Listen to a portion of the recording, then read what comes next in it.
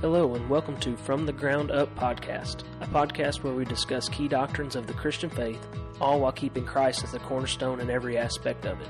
I'm Seth Bridgman, your host, and welcome to our show.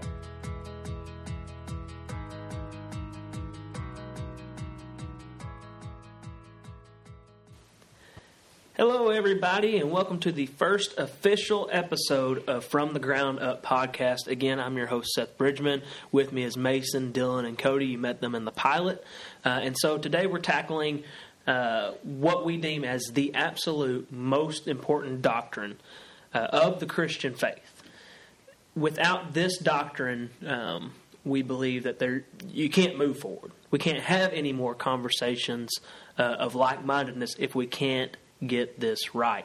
And so that subject today is Christ as cornerstone. And so we're going to tackle that today. But to start out, I always like to start out with a little bit of dialogue. So I want to hear from you guys.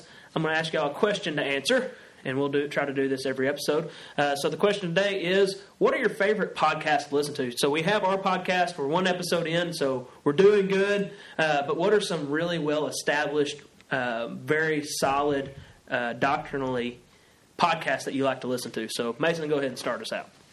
Well, recently I haven't listened to as many podcasts as I used to because I used to have a little bit more free time. But when I do get a chance to listen to podcasts, I typically listen to stuff that R.C. Sproul recorded. I'm trying to remember what the name of the actual... Renewing Your Mind. Yes, thank you. Renewing Your Mind with Dr. R.C. Sproul. Always good to listen to some Sproul. I try to get in on some Tim Keller sermons also every now and again. But those are mostly the ones I listen to. Cool. Most of the time, I don't really listen to a lot of podcasts, but what I do listen to is a lot of preaching on YouTube or on specific websites. I listen to a lot of John MacArthur. And also listen to a lot of Alistair Begg and John MacArthur. Their website's called Grace to You, and then Alistair Begg's website is called Truth for Life. Truth for Life. Yeah, that's right. Truth for Life with Alistair Begg. I have to answer everything. Yeah, sorry. It slipped my mind, man. Come on. But yeah, those are the two main ones that I listen to, and then there's also Tim Challies. I also listen to him, and I read a lot of his blog posts too. He has some really good blog posts. All right, you got to fill me in. I don't know this guy. Is he a pastor or what is he? Yeah, he's actually a Canadian. A Canadian, eh? He's a Canadian, and he has a website called Challies, and he features all sorts of different theological topics throughout every day. And actually, I think a local pastor here, Quattro Nelson, has been featured on his blog post. Nifty. So, there you go. For me, I listen to a lot like the Theological Equipping Class podcast by the Parkway Baptist Church. Oh, that's another one, yeah. Yeah, I listen to that too. And then Truth for Life. I listen to those are kind of the two podcasts that I listen to the most. But the Theological Equipment Class, so that one's I like the way it's kind of set up as like actual class sessions, and each episode you listen to is like a different a different session of a class that they're teaching, and so they are good at explaining things in an easy way to understand. So yeah, I listen. Yeah, the Theological Equipment Class, I really like that. Those guys are really good. Not so much R.C. Sproul. Listen to a lot of Alistair Begg. Listen to a lot of Philip DeCourcy. I like Philip DeCourcy. He's a Know the Truth. He's really good. I like Tony Evans every once in a while. I don't listen to him too terribly much. I'm trying to think of like the main ones. RZIM, Ravi Zacharias Institute. They put a lot of their Q&As on there from whenever he does like seminars. So I like listening to that because it's more of a dialogue. But that's kind of it. I like Frank Turek with Cross Examined. I listen to him a lot on YouTube. But yeah, so that's what I listen to. So you guys don't listen to the sermon repeats from Sunday morning, huh? For pastors listening to this, he's probably going to be pretty upset. I was here for it. So. Oh, well, okay. Yeah. There's my... there you go.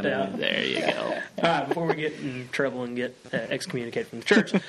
Christ is cornerstone. So how these episodes will be set up, the goal is we're going to have a Facebook page with our podcast, and so I'm going to take our show notes and post them on the Facebook page so you can go and kind of see what all our thoughts are on the subject. But it's going to be 5 to 6.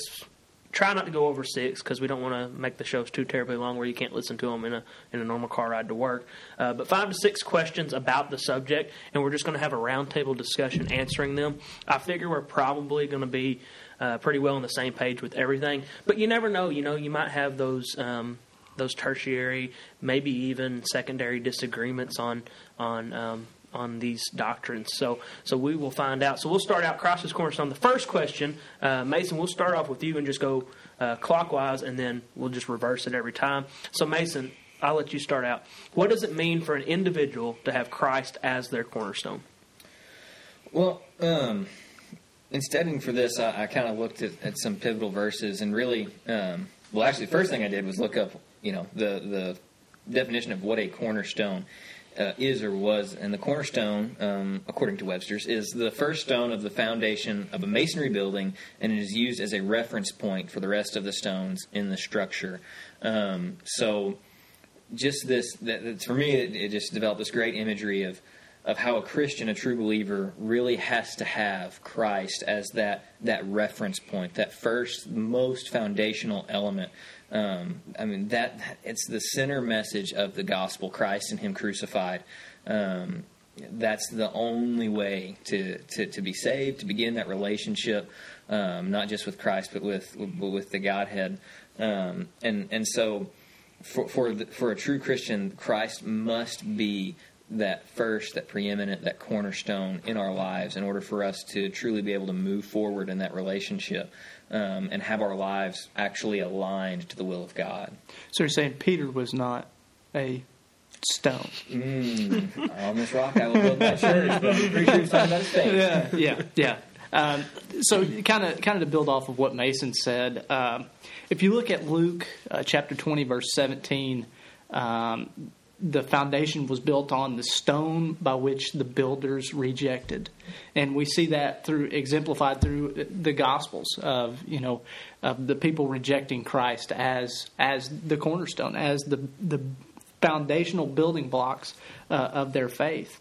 And if we as Christians don't reference that stone, then we will all be destroyed by the wrath of God. And we see the wrath of God throughout the New Testament, and especially in the book of Revelation. And if you read the book of Revelation, it's like, oh my gosh, this is going to happen. Scary, man. Yeah, this is going to happen. And there's no denying that because it's in Scripture.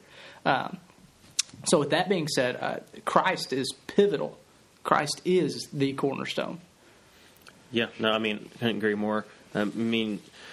He's the forefront of everything we believe. You look, from the very beginning, Jesus was there with God when He created everything. And so, the whole Bible, Old Testament and New Testament, it's Jesus. And, the way that we're saved is through Jesus. And so, in order for us to consider anything else, the cornerstone would, we've missed the mark somewhere. And, are we truly saved if that's the case? And so, let's see here.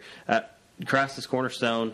He's the foundation, everything. His life we're taking and using as an example. He lived the perfect life. And so, we use his life as an example of how we should live. He taught the disciples, and then, lived the perfect life and died on the cross for our sins. And so, it was God, He 100% human, 100% God, came to the earth to do that because He loved us so much. And so that should be our desire, is for Him to be, our cornerstone. So, yeah, and I'm just echoing what these guys have said. I completely agree. That cornerstone, when they were building, if it wasn't true, if it wasn't perfect, then, maybe the building would stand for a while, but it was definitely going to show its faults, or it may not even, stand. That cornerstone had to be perfect. It had to be true in its nature in order for everything else on top of it to stand. And so when we don't have Christ, or even when we do have Christ, but we have an imperfect view or we have an untrue view of who He is, nothing else in the Christian faith matters. If we can't get this point, if we can't get this part of Scripture, then nothing else matters.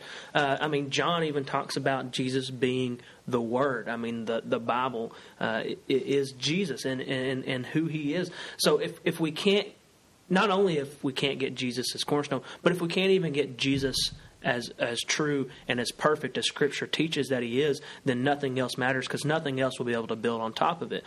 And Christ as cornerstone is the whole point of this From the Ground Up podcast, is that we're using Christ as the cornerstone to build up the building blocks of our faith, using the doctrines as the building blocks. But we've got to have Christ there at the very base. Otherwise, none of these other building blocks will stand. If it doesn't have Christ in the center, it won't work.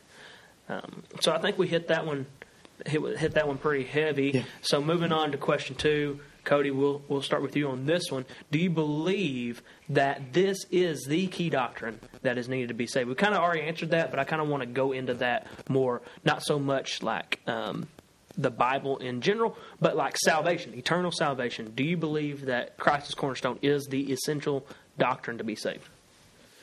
So, yes, undeniably, yes, it is the key doctrine to be saved. You look at in Romans chapter 10, verse 9, if you confess with your mouth that Jesus is Lord and believe in your heart that God raised Him from the dead, you will be saved. And it doesn't leave any gray area there, very black and white. And so, even in Ephesians in chapter 2, but God being rich in mercy, because of the great love with which He loved us, even when we were dead in our trespasses, made us alive together with Christ, and by grace you have been saved. So it's through Christ and Christ alone. There's no other way, to salvation but through Jesus. Yeah, I agree.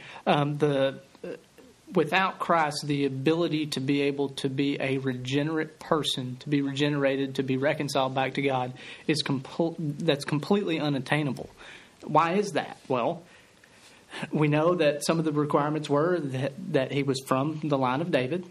We could see that in Psalms 132, verse 11. He was without sin. Hebrews 4:15 tells us that. And then in Matthew chapter 5, verses 17 through 20, we see a few examples of Christ being made the perfect sacrifice, the spotless lamb. And ultimately, He fulfilled the law.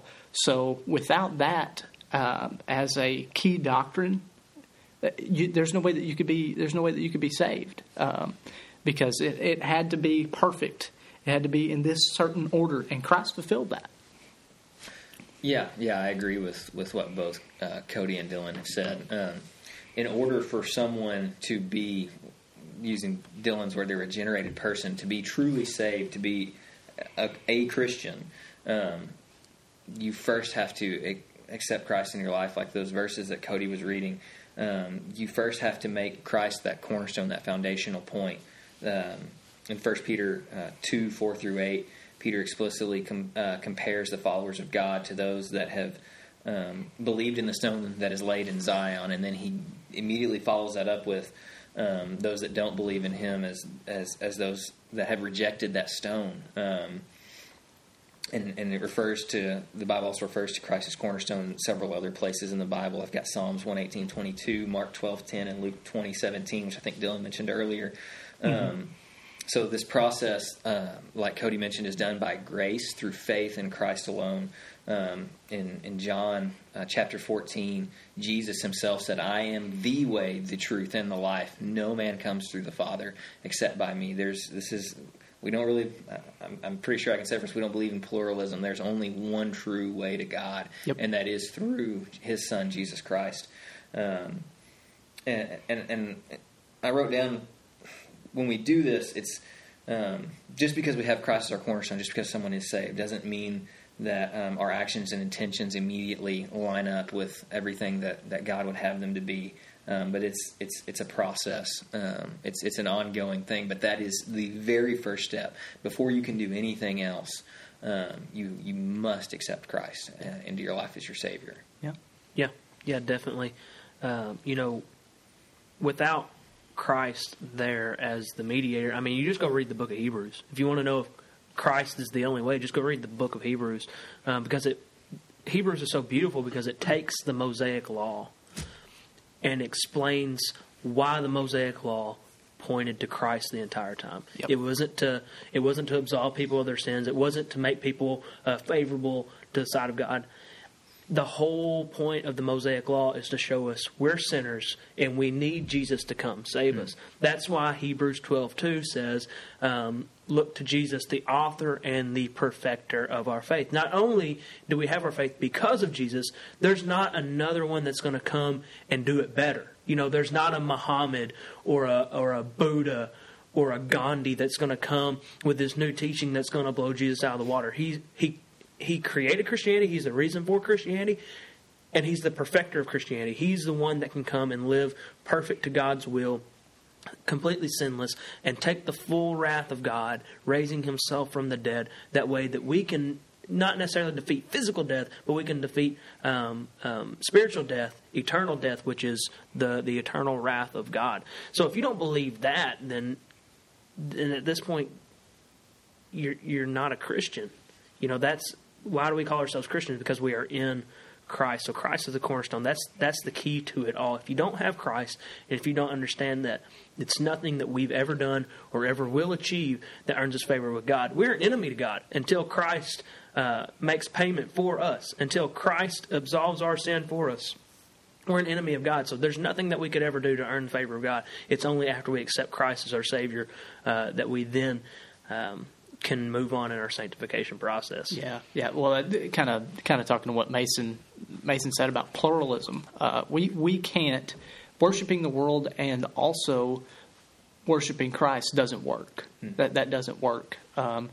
That would be an example of pluralism. We see that time and time today, and we'll talk about that probably here in a minute with our churches. But yeah, the worship of the world and the worship of Christ does not marry. I mean, throughout the whole New Testament, you see what the world did to Christ. The world hated him. Yeah. They hated him. So good. So we could stay here and just talk about just that one question for hours. But for sake of time, we'll go ahead and move on to the next. So again, we'll flip the switch here and go back to Mason and around. So Mason, do you believe that without Christ as the cornerstone, without Christ as the one key doctrine, can a church sustain itself? It's my belief that no, a church cannot sustain itself without Christ being at the center of it. Because if we think we haven't really defined a church, but a church is just the gathering of believers, and if that gathering of believers don't make Christ not only the forefront in their lives, but the forefront in their corporate gathering, then that just like a life not based on Christ will be flawed, a church not based on Christ will definitely be flawed.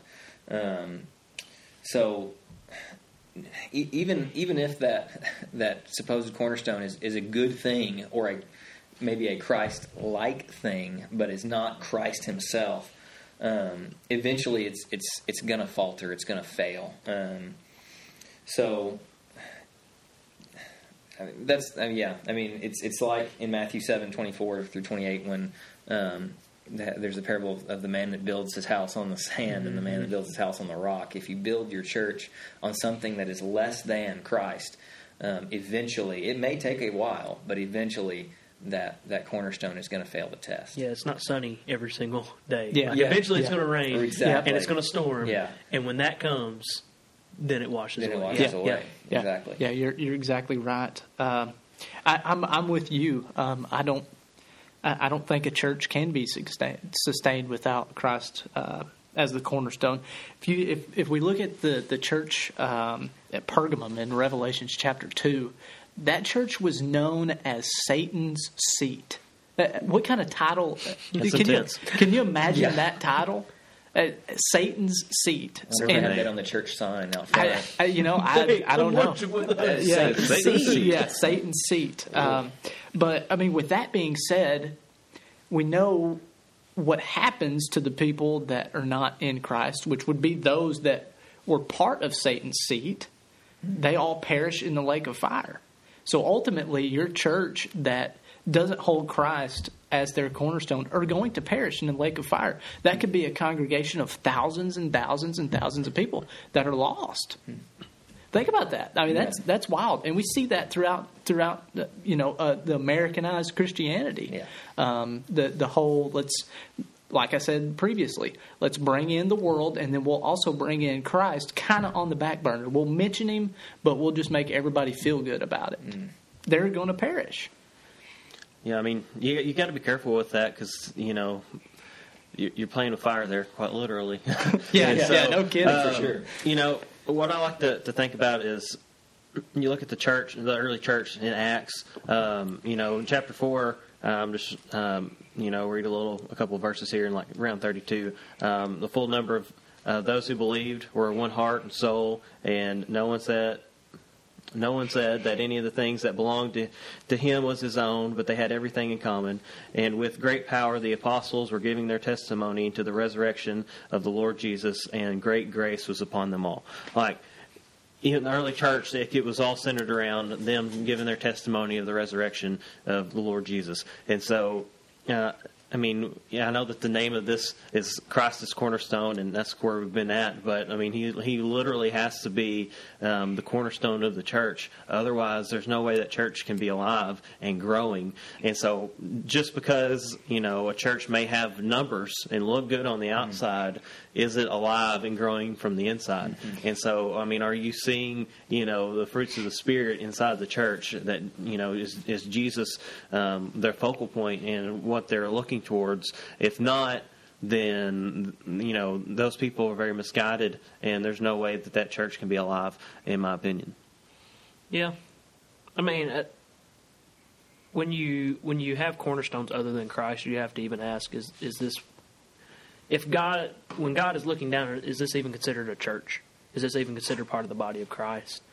And we have to understand that people that are in these congregations that are being taught these false things, I think it's biblical that God has compassion on them. You see the people following Jesus, and they were being harassed by the Pharisees and taught false doctrines by the Pharisees. And it said when Jesus saw them, he had compassion on them because they were like sheep without a shepherd. That they were being led astray, and they thought that they were in the right. Yeah. So I don't know. I don't know where we fall on that, how much mercy is given in those instances. But I do know that no, I don't think a church could sustain itself as a body of Christ without Christ as a cornerstone. If you'd even consider it that, without Christ as a cornerstone, right? Can it be a body of Christ without Christ being there? Yeah. So as that central point. Yeah, I think churches that have lost their view of Christ, their true and perfect view of Christ,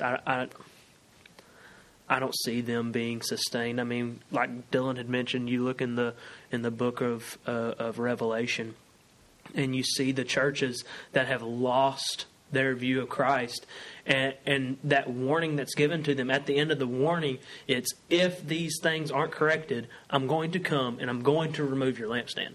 You were a church, and if you don't fix the stuff that's going on, then you're not going to be a church. So, no, I think when you lose sight of Christ and who he is, and he stops being the focal point of your worship, he stops being the focal point of why you're even there, no, I think destruction comes in due time. Yeah, I agree. So, what would you say some red flags are to identify churches that have either not built themselves on Christ, or at one point were built on Christ but now have started sliding away from that cornerstone? Cody? So, I mean, I think we've kind of covered that, just answering the last question that we talked about. But, I mean, if some red flags, to me, I mean, when you see a church that is, accepting or okay with, the worldly desires. Like blatant sin? Yeah, blatant sin that, we can recognize that is sin, but the church is okay with that and is accepting that and is not attacking or confronting that, then, that's definitely going to be, to me, some red flags. And so, And, and if it's, something that it's more of like they're focused on works type thing and not, and they're not talking about the free gift of God, like nothing we can do. To me, again, that is something, too. Just something from 1 John, that I was kind of tying into this. In 1 John chapter 2, it says, for all that is in the world, the desires of the flesh, the desires of the eyes, the pride of life, it's not from the Father, but it is from the world. And the world is passing away along with its desires. But whoever abides in God, or does the will of God, abides forever. And so, anything that the church may be pursuing worldly, I would be on guard and really be examining that. So. Yeah. I think in today's age, when I say today's age, there's nothing new under the sun. So it's just wrapped in a different box. Yeah, it's just wrapped in a different box. Looks different, a different bow on it. Yeah. I think there's two things that we need to look at, and there's a sequential order to this too. And number one is to look at the leadership of the church, and then following the leadership, you'll examine the body of that said church, because it starts with the church leadership. They're there to shepherd the flock, as Peter would say in 1 Peter 5:1-5. He metaphorically says, a pastor, a leader in the church is there to shepherd his flock. And if the leader of the church is not leaning on Christ and leaning on, certain worldly desires, then those are going to translate to the body, and it's going to be evident in that body that Christ isn't the cornerstone, and we see that in abundance today, especially in our area and so on and so forth. So look at the leadership of the church and also look at the body. If I'm just an aside, whenever if I research a church, the first thing I look at is, like, if say that they have a website or something, I go and look at the church leadership. Who's in these leadership roles? Are they biblical leadership roles? Meaning, are they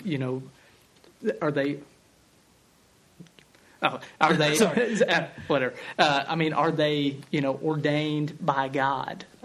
That's where I first look. But even more than that. Like, I take it, that's what I was pointing about. I was pointing at Dylan, and he stopped because he thought I was just trying to jump into the conversation. Yeah. But even more than that, when I read books, I research the author, and most of the books of the church realm that I read are from pastors. I'm going to go listen to their sermons. I'm going to look at their church and kind of look at their background, and if I see something in their background that throws a big red flag, I'm out.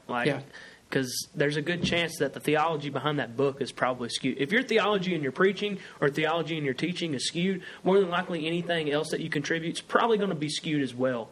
Think about what happens whenever you sit down and just think. That's how off can your thoughts get? How far off can they get? And how quickly too. Yeah, and how quickly they can. So I see where you're. I do that same thing too. So I don't take any. I vet the people that I listen to and allow to teach me in the Word, because if they're skewed, I don't want it. Yeah. And even if what they're saying at that point in time may be doctrinally sound, may be doctrinally true. Sorry, Mason, I kind of cut you off here. May be true. I know that there's that chance that the skewed theology they had at this point might creep into that. So I'm going to go with the ones that I've vetted, and I found, yes, everything that I've heard them say is doctrinally sound. Yeah. And keep watching for that, because people that have been doctrinally sound for years and go skewed, that's always a possibility. So keep your eye on that too. Yeah. It doesn't mean that if they were doctrinally sound, doesn't mean that they will always continue to be doctrinally sound. Yeah, and not we're not going to agree with everybody's theology. We're not going to. And we may not all agree. The four of us are probably at one point in time, as this podcast continues, are probably going to have different views and different opinions on different things. And that's okay. That's to a certain point, that's fine. The Scripture calls us to work out our own salvation, to read through the Scripture and to determine for ourselves. It's up to us. There's a responsibility placed on the individual Christian to vet what they hear, the teachings that they receive, and take those teachings and compare them to the Word of God. And if they don't match up, then guess what? The teachings are wrong, not the Word of God. Yeah, that's right. That's right. So that being said, that very thing is one way to catch to see if a church, that would be a huge red flag. If their teachings aren't lining up with what is outlined in the gospel, what is outlined in the Word of God, then that church is probably not built on Jesus Christ. And the only way you would know that is if you are in the Word yourself. In order to be a good Christian, you must be a discerning Christian. You have to know the Word and what it says, and be able to vet, to discern for yourself what is scriptural, what is biblical. And if you do that, if you take that time, if you build that relationship, honestly, it shouldn't take you very long to figure out whether a church is founded on the gospel or not. It should be evident in every sermon. It should be there. So that's kind of what I was thinking about. Any new gospels should really stick out if they don't match up with the ancient gospel. I think our pastor would be, I think he would be tickled to death to hear this, but we're fortunate to sit under really good teaching. We're extremely fortunate to do that. So. And he himself even advises us to compare what he says to the Word. Don't take it at face value for what he says, but make sure to check it for ourselves. So. The only thing that I would add in on red flags from what's already, I agree with everything that's been said, but if you walk into a church and the only mature Christian is the pastor, that's a big red flag for me because for one, if the pastor is teaching correctly, it's going to spur the members to grow, and good shepherding is going to foster growth. Mm-hmm. When you look at a shepherd with a flock of sheep, he's constantly challenging these sheep to go to new fields, not to stay in the same place, to keep going, to keep eating, to keep growing, because that's what's going to produce the most for that business. Translate that to the church. You've got the shepherd who's constantly pushing the sheep to go, to eat, to grow, to become better than what they were for the business of the kingdom of God. So when you walk into a church and everybody's baby Christians except the pastor, that throws it may not be, I'm not saying that that's a terrible thing. It may be a church plant and you've just got give it time. Yeah, you got converts that are grow, but that's going to throw a real big red flag to me to actually look into this church more thoroughly to figure out, well, why is this the case? Yeah. So we're talking about red flags. What are some ways that we as members of a church, not just Houston Baptist, but Christians, members of the local church, to guard against, one, their church sliding into losing Christ as their cornerstone, but also for the individual, how they can help guard themselves against sliding off of Christ as cornerstone? Yeah, I think we covered it a little bit, but definitely just aligning yourself with that cornerstone, which is Christ, and really the main way of doing that, the first way, is to align your life with Scripture. If you're not getting into the Word on a very regular basis and discerning, beginning to discern and study the Word, then you won't know. You won't be able to see any slippage because you won't know what the Word says. So that's the first thing I think is a dedicated study of the Word for both the individual, and then the individual can take that and apply that to their corporate setting. If we align ourselves and our church with the Scriptures, then we will have not just a spiritually sound, but just a alive, a living, a vibrant church. Yeah. I had 2 sentences. It's read your Bible, plain and simple. Because that's a guidebook for everything, for life. And if you're not reading that, then you're obviously missing out on everything. I mean, you're missing out on life and how to do life. So read your Bible. Yeah, mine was, if it's not in the Bible, don't teach it. So I was kind of That's a fine word. So is it in here? No. All right. yeah, there you go. I mean, if you want to stay on track, if it doesn't line up and it doesn't match what the Bible says, then it doesn't have a place, in my opinion, because this is God revealed to us through Jesus and through His Word, and so how we know Jesus is through the Word, and so everything that God has intended for us to know, He's provided here for us. And so, making sure that everything that we do aligns with the Scripture, then, this is our sole authority that we should to seek and nothing else. So, Yeah. Allow yourself to be stinking discipled, man. Like, Yeah. We're in such a culture of, well, I'm an introvert. No, you just don't like people. Like, allow somebody to be in your life. Like, allow somebody to allow yourself to open up to somebody, because there are good Christian men and women who know their Bible and know it well and are completely 100% sound in their doctrine that would love to be in a biblical relationship with you, to be able to churn you and to yearn you to go forward and to pursue Christ with them. Like, even the apostles were discipled by Jesus. So, the top dogs allowed themselves to be discipled. Paul says it, imitate me as I imitate Christ. Find you somebody who knows the Bible better than you do, because I guarantee you there is somebody that knows the Bible better than you do. And allow them to teach you things that you didn't know about Christ. Mm-hmm. And allow them to show you those things through the Bible. We live in such an antisocial culture that we don't want to have these relationships with people. But I'm going to tell you this. You have a relationship like that with somebody, that'll be the best friend that you'll ever have. And you're going to grow to love them as Christ intended. And that, in turn, is going to show you how to love the church themselves.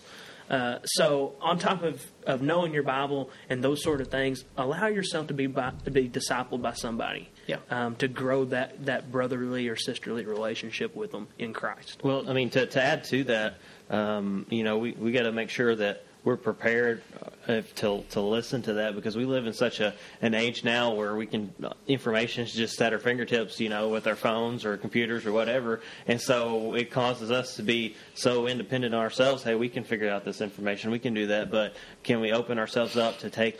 Wikipedia is not a biblical scholar. So yes, so the people that have a deep relationship with Christ, that the Spirit's worked in them, and they have, been revealed to them lots of wisdom. We need to make sure that we're not so prideful that we can figure it out for ourselves, that we're opening ourselves up to these people to let them, share some of that wisdom that God has given them. Because that's we build off each other and we strengthen each other. As like it says, iron sharpens iron. We're supposed to be keeping each other, holding each other accountable, and keeping each other pointed in the right directions. So, yeah, definitely.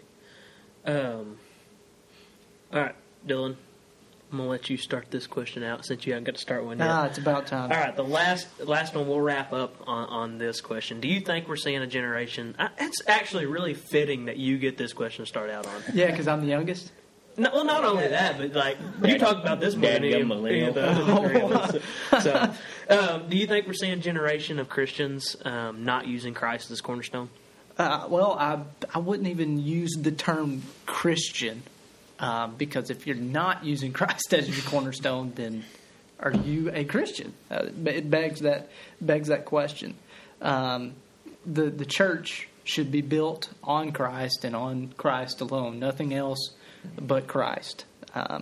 So, I mean, often today we see, these, I'm going to use air quotes, but you guys can't see it. I'm going to use these quote-unquote churches that worship the world. They try to they try to marry Christ and the world together into one thing to kind of appetize the human's nature for sin. That's ultimately what it is that, we always want to be catered to. We always want something to tickle our ear, but I mean, God forbids that. God forbids that. Yeah. We're supposed to be set apart. This generation, I mean, Christians should be set apart. You should be able to tell that is a Christian. That church is sound, and so on and so forth. So to use the term, Christians, I wouldn't use that term. Which way do we go, Cody? Is that you? What's that? We going your way? Yeah. Okay. Sure. Let's go my way. Why not? So I think since Jesus, we've seen there's been people that have been in and have had quote unquote church, but Christ has not been their focal point. Anytime. You got people that's been around church their whole life, their whole family went to church, well, yada yada. But there's people that we're not going to see in heaven that have been in the church doors every time they've been open. But they went there because it was just a normal thing that they did. It was a part of life, but they never truly accepted Jesus. It was just more of a routine kind of thing for them. And then, also if your intentions to go in church is not to learn and grow in your relationship with Jesus, then you're not. Jesus is not the focal point either. And so, I mean, at that point, you got a question, and I think we've mentioned this already. I think Dylan mentioned earlier, but I mean, are you truly saved? If when you're going to church and you're not learning, seeking to learn and grow in Christ and be obedient to His will, I mean, we got to question: did you ever truly accept Jesus in the first place? Because if you did, then that should be your desire. Like you should want to keep learning and growing and knowing Jesus more and pushing things of the world away, because as He's revealing them to you, you know that they're wrong. You know you don't need them in your life, and you need to. And so, with that being said, anytime we come to church and it's not for the sole purpose of learning and growing in Jesus and with our fellow believers in that aspect and worshiping the God who created us, then we're not there for the right reasons, and so Christ is not the focal point and the cornerstone. So. I think we can narrow that down to simply, if your purpose is to do something other than glorify God when you come to church, then you've got a problem. Mm-hmm. Then you've got a problem. Yeah, I don't think it's necessarily that we're seeing a generation of Christians. I mean, my goodness, look at the Reformation. You had the church selling salvation. So, I mean, I think it's safe to say this isn't a new problem. But here's how I think that honestly, it's packaged different. It's just packaged. Yeah, it's the same thing. It's just packaged different. Yeah, exactly. I think one main way that we can push this kind of thinking out, that you can have Christianity without Christ, make it uncomfortable. Make it uncomfortable for them. The church needs to be uncomfortable for unbelievers. You either become a believer and you adopt sound theology through studying the Word yourself and with other believers, or it's so uncomfortable for you and you're so convicted by your sin that you shun the church to get away from it. I don't think we should make it I don't think we should make church a comfortable place for believers or unbelievers to stay. I don't know if you all agree with that, but I think church should be uncomfortable for you to be stagnant. Yeah, you either grow or you get out. 100% agree with that, because what is the church? What was the church instituted for? The equipping of the saints for the work of the ministry. The saints. Yeah. It was not. It was not developed for unbelievers. It's not designed for unbelievers. Now, we welcome unbelievers to come to Christ through the church, but that's a whole nother thing. Yep. We should not gear our church services towards the world and towards drawing in unbelievers. That should not be our goal. Now, I do believe that preaching, like the gospel, should be so ingrained into your preaching that if unbelievers do come on a Sunday, that there's an opportunity Yes. of salvation Yes, because they've absolutely. heard the gospel. Absolutely. Like, it doesn't matter what you're preaching through, what the sermon series is focused on. The gospel should be so ingrained in the preaching that when unbelievers do come in, they feel the conviction of salvation on them. Yep. Yeah, when I saw this, I took this a little bit differently. But the heart of the question is: are we seeing a generation of, and I'm going to use Dylan's air quotes here, Christians that are not using Christ as cornerstone? I completely agree with what's been said. What I really think we're seeing is a shift in American culture that's been kind of a slow, gradual build and coming, and is really starting to speed up. If you rewind the clock just 20 years ago, the morality of the American culture almost lined up with the morality, and this is all morality. This isn't actual true belief. This is just a system of morals that's culturally acceptable, and those culturally acceptable morals kind of lined up with what most conservative Christians would call a Christian morality. And now, as we've turned to the 21st century, the American culture is going fast towards a very different set of standards of morality, of inclusion. And so we see these people that want to put Christ in with that inclusion, and guys, Christians is a very exclusive thing. Mm-hmm. In John, Christ said, "I am the way, the truth, and the life." Kind of going back to that talk about pluralism. We don't believe in pluralism. So, but as I see it as actually a good thing. For so long, especially here in the South and the Bible Belt, it's so easy for someone, it's comfortable for people that aren't actually Christians to sit in we'll call it, what is a Southern Baptist sermon, and be comfortable. And just, they walk down the altar, they pray a prayer, and because they come to church every day, because their parents, brought them to church, they consider themselves, in air quotes again, Christians, and they're not. They're lost.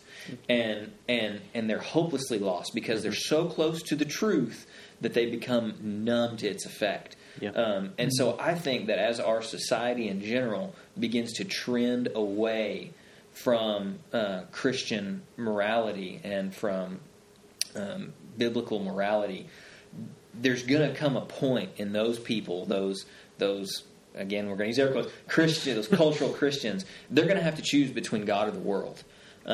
It's like a purification process. It is, and so that's going to make it evident, and their choice is going to be obvious because you can't be one or the other. You can't serve both masters now.